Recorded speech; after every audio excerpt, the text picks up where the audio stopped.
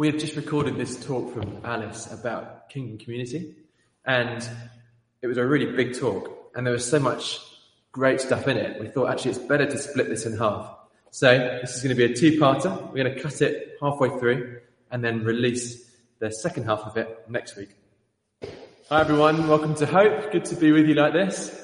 And we're here at Hope Chapel. We're recording this on a Wednesday morning, and we've got the food bank happening just out the front there. And we've also got the scaffolding going up for the big works on the roof that we've been planning for ages. So you'll hear that little buzz of, you know, the sort of scaffolding noise.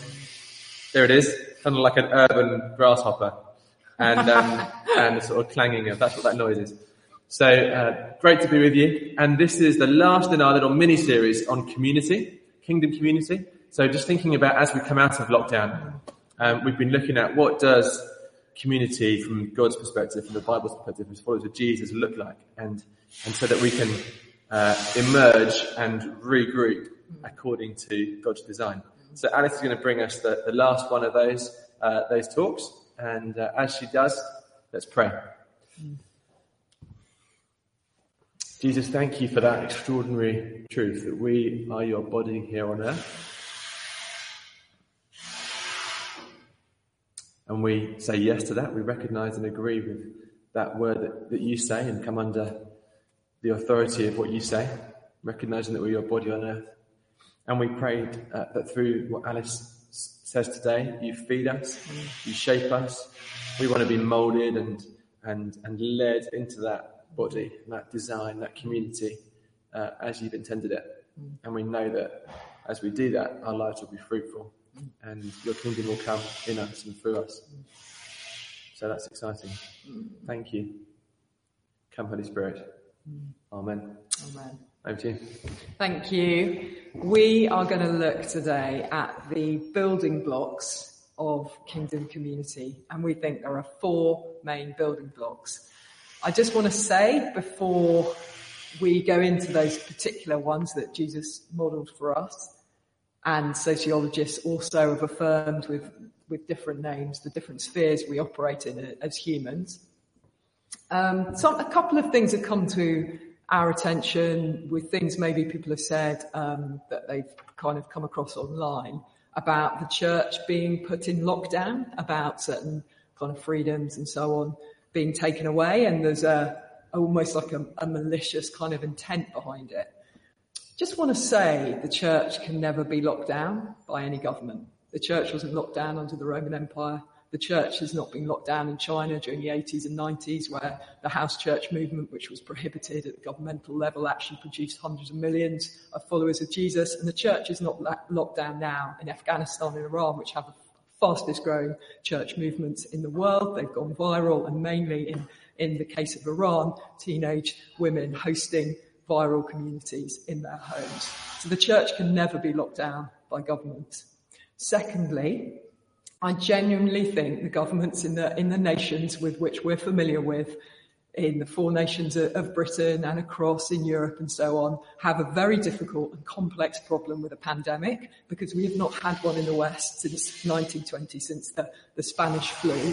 And they are dealing with 3 key pillars of what we value in the West: public health, education and the economy, and it is very complex. But I think probably we can analyse, did they shut down too quickly or too slowly? Are they restricting us? Are they not restricting us enough? We can analyse that within a spectrum, and it's important to reflect. But ultimately, I think they have our best interests at heart. I think they're trying, in a very complex and nuanced situation, to do the right thing.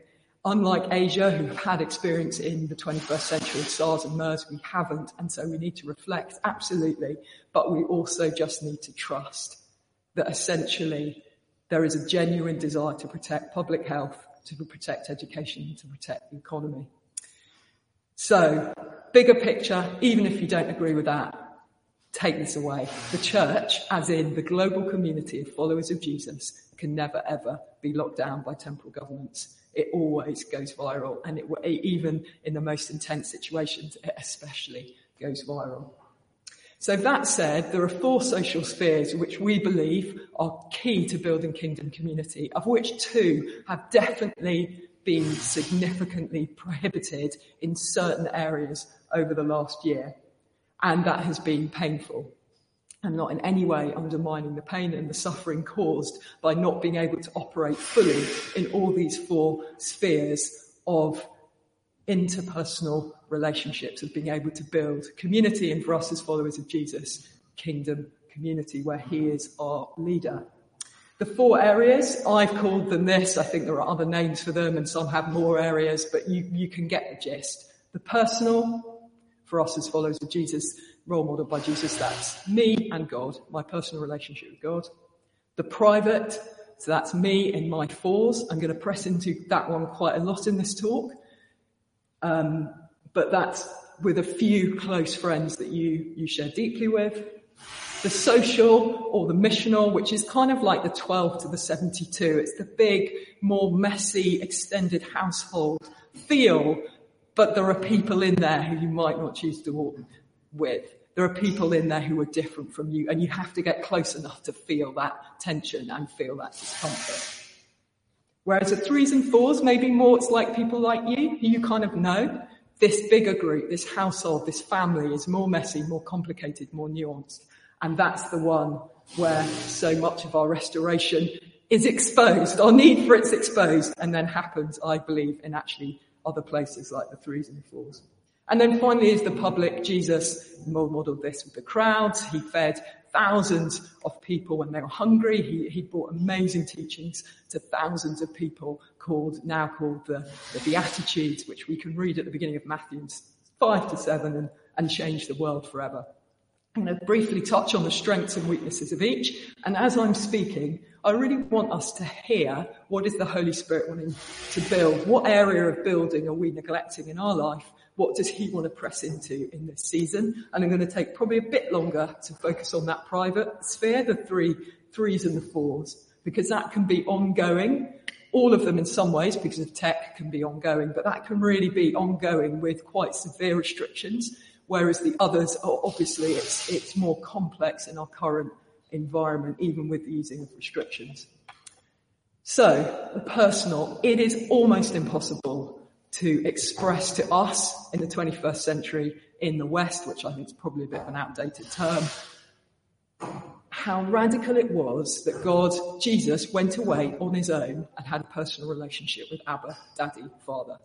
This is mind-blowing to the ancient world, which was essentially built around deeply knitted community and tribal identities. That someone would go off and have his own personal relationship with God, aside from the sacrificial system in the temple, is beautiful and wonderful and restorative, and would have touched something in the Jewish mindset about Adam, human, and Eve, life, walking with Yahweh, Elohim in the cool of the day in the garden narratives, but still be almost completely alien. He would have had his own prayer life with God on his own, getting up early in the morning and in local mountains.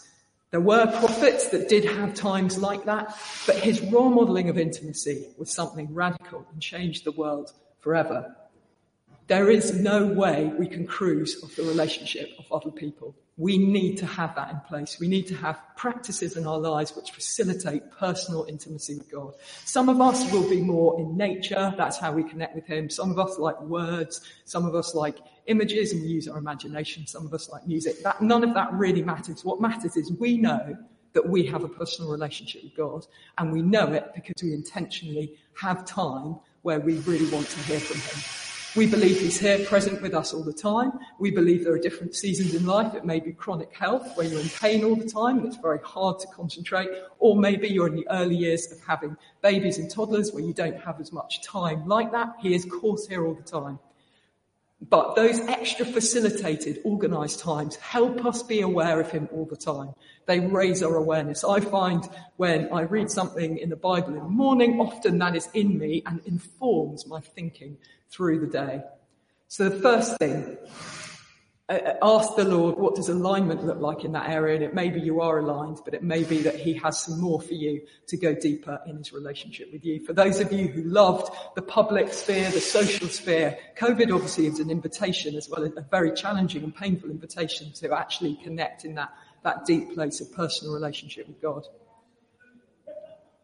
The weakness, and everything has a weakness, is the narrative in the West has come to this place now of radical individualism. I'm going to use an analogy which is nothing to do with engineering. It's no commentary on the history or anything like that. It's simply an image. And it's the analogy of the Titanic, which was a large ship, cruise ship, a liner that was set sail from Southampton in April 1912 to go across to New York, and it was hailed, I think, potentially as seen as unsinkable. Tragically, it had over 2,000 passengers and over only about 1,000 lifeboats, and there was a disproportionate loss of life. Absolutely tragic story. But the point I'm making is that is an image of where the West is going with radical individualism. Now, I'm not sure if we're the Titanic and we've hit it and we're going down, or we are about to hit it and there's a prophetic movement saying we cannot build our lives around this. Beware, go the other way. And there were some warnings to the Titanic. There were also other boats, I think, who could have helped. So it may not be that we're going down as a way of life, as a culture, but it may be we've already hit it. I'm going to tell you the reason why. When we wrote God out of the narrative of our history, which I understand we did for probably really intelligent reasons to do with whether the church represented him well during key centuries in our history, particularly in the history of Europe. But we wrote God out of the narrative. So this thing of me and God suddenly just became me. It's just me and my dreams, my ideals, what I want to do. And is it working for me? This is absolutely would not have been in the radar of the Greco-Roman world. No one was thinking of their hopes and dreams. A few Roman elite were calling all the shots, and everyone else was just basically surviving. Just basically getting through life, and it was intense and hard. This idea of having me, my life, my hopes and dreams is totally unprecedented. It's extraordinarily unprecedented. This relationship's working for me, I'll stay in it. This parent-child relationship's working for me, I'll stay in it. This work is working for me, I'll stay in it. This region that I'm living in is working for me. This digital life is working for me, I'll stay in it. This community is working for me, I'll stay in it. It's not working for me, I'll leave it. This is just, it's almost unbelievable in terms of the history of humanity that we have come to this place. And I think there are two outcomes of that. We've become extremely selfish, not in a malicious way. We're not intending to be. We just don't understand any other way of doing life. We measure it by whether it works for us. And tragically, we become incredibly isolated. If we put self on the altar, we will just get that ourselves. We won't get anyone else with us. Incredible pandemic of loneliness now, the fruit of that radical individualism. A biblical approach to life is almost the opposite.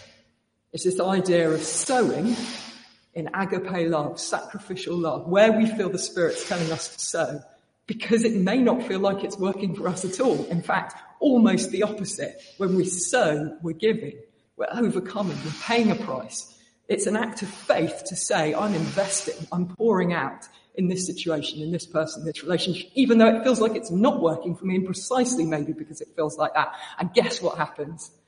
We reap a harvest, absolutely guaranteed in the kingdom of God. We reap the life we're sowing. And so there's this problem in the West, which I think has come into the church, where if we just have my relationship with God, and it's nothing to do with other people, then we will end up with an extremely, at best, distorted understanding of what it is to be a follower of Jesus, and at worst, actually not really be a Christian, because the essence of the gospel is that our love for God is shown in how we love people. It's shown horizontally. That's how we know whether we're loving. It's not about quiet times. It's, am I genuinely loving? And am I genuinely loving to the most difficult people in my life? Do I have this real just love and gentleness and patience and humility? That is the real temperature of our maturity. If we claim to be a Christian, but we don't need other followers of Jesus, we are following a different Jesus. We haven't received the good news. The good news is we can be restored enough within ourselves to love people, and we can enjoy that exhilarating love for people who are unlovable. That is the victory of the kingdom. It's being around people, celebrating them, championing them, who maybe don't know they're loved, and so act out those ways. And I think for me, personally, that's where I've found my healing and restoration, where my most unlovable, unlikable bits are exposed, and I've been loved by people anyway. God has shown me his love through people. So yes, get your personal relationship with God aligned, but that's not enough. That's just the beginning. Because of the weakness in the West of radical individualism, that will keep us stunted in our spiritual growth if that's the only thing that we think makes us a follower of Jesus. We need to move now into the horizontal relational connectedness of the private space, the social space, and the public space. So the private space, and this is Jesus with his closest friends, and this can be awkward. So I still can't get my head around this. There are two pairs of brothers who are obviously grew up together as brothers, but also became business partners. They both had fishing businesses in the region of the Galilee. James and John, Peter and Andrew. Andrew leads Peter, and then because they're all working together, James and John to Jesus. And then Jesus chooses those three as his closest friends, and Andrew's one of the 12. I'm literally like, one day I'm going to ask Andrew, how that worked out for him. Was he okay with that? Maybe he was. I'm like, wow, that's incredible. He died for Jesus. We know that he gave up his life. He was martyred for him. But that's intense. And the challenge of this is being clear about those people God is calling us to walk closely with. It's challenging. But in that space, Jesus showed with Peter, James and John his incredible power. He took them aside when he raised the girl from the dead, and his greatest pain and vulnerability. It was with those three that he invited in when he had his wrestling in Gethsemane, surrendering his will, knowing he would face the most horrendous execution devised by humanity that would not only break him physically, but also emotionally and spiritually, as he took on all the oppression and injustice of the human condition that got us to that place in the Roman Empire. He had three friends, Peter, James and John, who invited in with him to share that moment with him.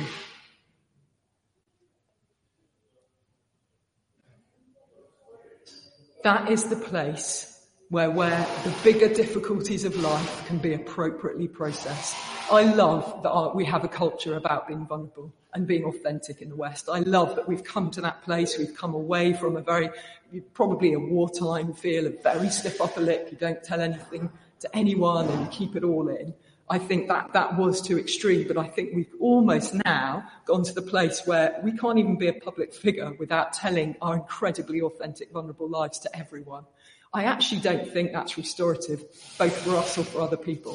I think there's an appropriate place to share those personal, intimate struggles, and that is in these 3s and 4s, of which you don't just have to have one. It's not like cut and dried. It's not a fixed thing. It's as God leads you in close, intimate friendships to share appropriately according to the emotional intelligence in that friendship. I think we can be totally closed in interpersonal relationships and share incredibly vulnerably in the public sphere. And that's not a whole humanity. A whole humanity is with people who you know you love, who you risk with. You look them in the eye and you share something personal about yourself in order that you may be restored. That's the place for that. So when the 12 to the 72, that bigger social, missional, extended household, messy sphere comes a bit too messy and you're with people that press your buttons and you find incredibly difficult, the place to process is not in that bigger place. It's certainly not online. It's in the 3s and the 4s. And I'll come to some ground rules about how we do that well and with honour in a minute. So the strength, of course, is you're with people different to you in that in the private sphere. The strength is you can go deep. You can trust. You can share your life. The weakness is it can become exclusive. So it's not enough just to have me and God and me and my close friends who are like me. That is not a reflection of the good news of Jesus. That's not what he died for. He says even the tax collectors, which were the hated, oppressive people of the age, even they like each other. Even people who everyone else hates like to be around people like them. That's not the good news of the kingdom. The good news of the kingdom moves into the next sphere, which is the 12 and the 72. This missional, household, extended family, messy sphere In Greco-Roman culture, you had these Jews who would then hang out with converts from Rome, then the women, the slaves, the children. They're all kind of meeting together going, this is awkward, this is socially radical, and at the same time, really unsettling that we're all sitting around a table together, eating together, following Jesus together. It is lovely, nostalgically, but it would have been brutal to the old human nature in the present. A master and a slave coming to the table together. A Greek woman running the show, or Phoebe with a Greek background running the show. Children who wouldn't have even been named orphans included in. This is just beautiful to think about. But the reality is like this. Simon the Zealot and Matthew the tax collector. I'm going to give you an equivalent now to see what Jesus was doing when he invited people to follow him.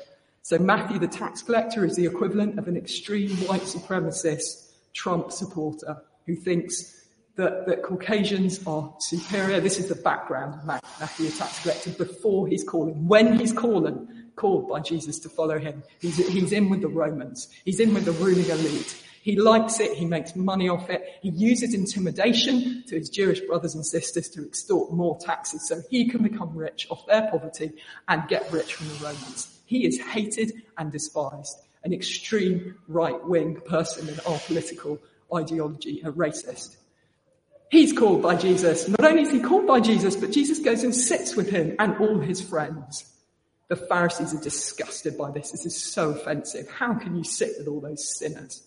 He says, I haven't come to call the healthy. I've come to call the sick. At some level, these guys knew they needed Jesus, whereas those offended, politically correct, ideologically progressive Pharisees were like, we think we look down on them. There was no message of restoration for them.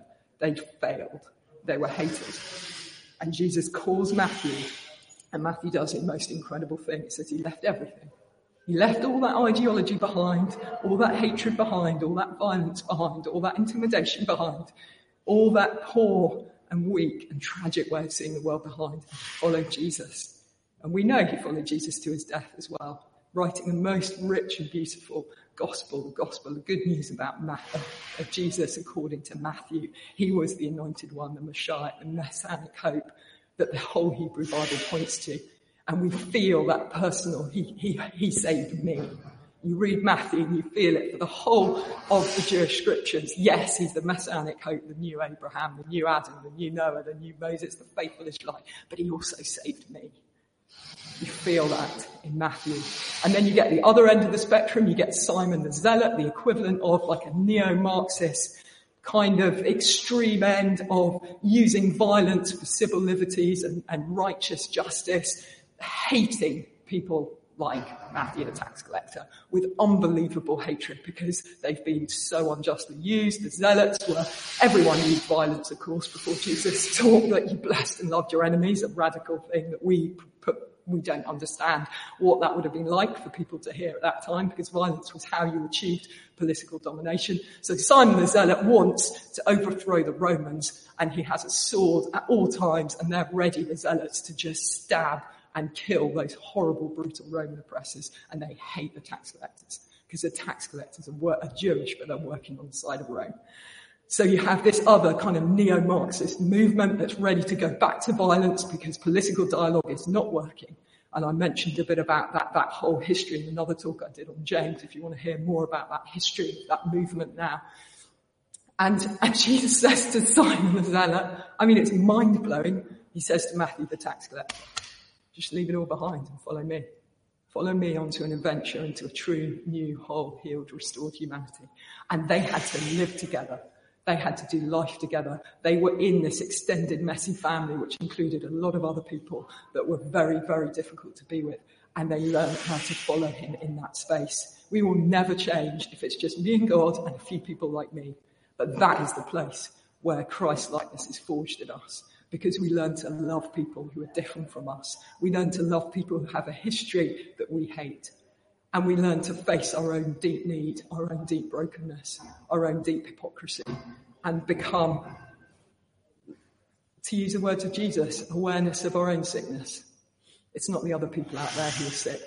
I'm sick. I need a doctor. I need healing. But in that place, I can minister restoration to others. We have to say yes to the place where we feel uncomfortable or with people who are different to us. But we don't need to work it out in that place. That's the place where we go back to the 3 and 4 and say, I'm in this situation and these people press my buttons. I find it difficult. I'm going to put some boundaries around how we talk about those situations, but we don't need to process in that big group. We just say, Lord, give me your heart of love. And then finally, there's the public sphere. So the strength of the social sphere is we are with people who are different to us, and that's good for us. The weakness, though, is we need smaller spaces to work through what that brings up in us. It's not wise to work it out in a big space. Then the public sphere, Jesus and the crowds.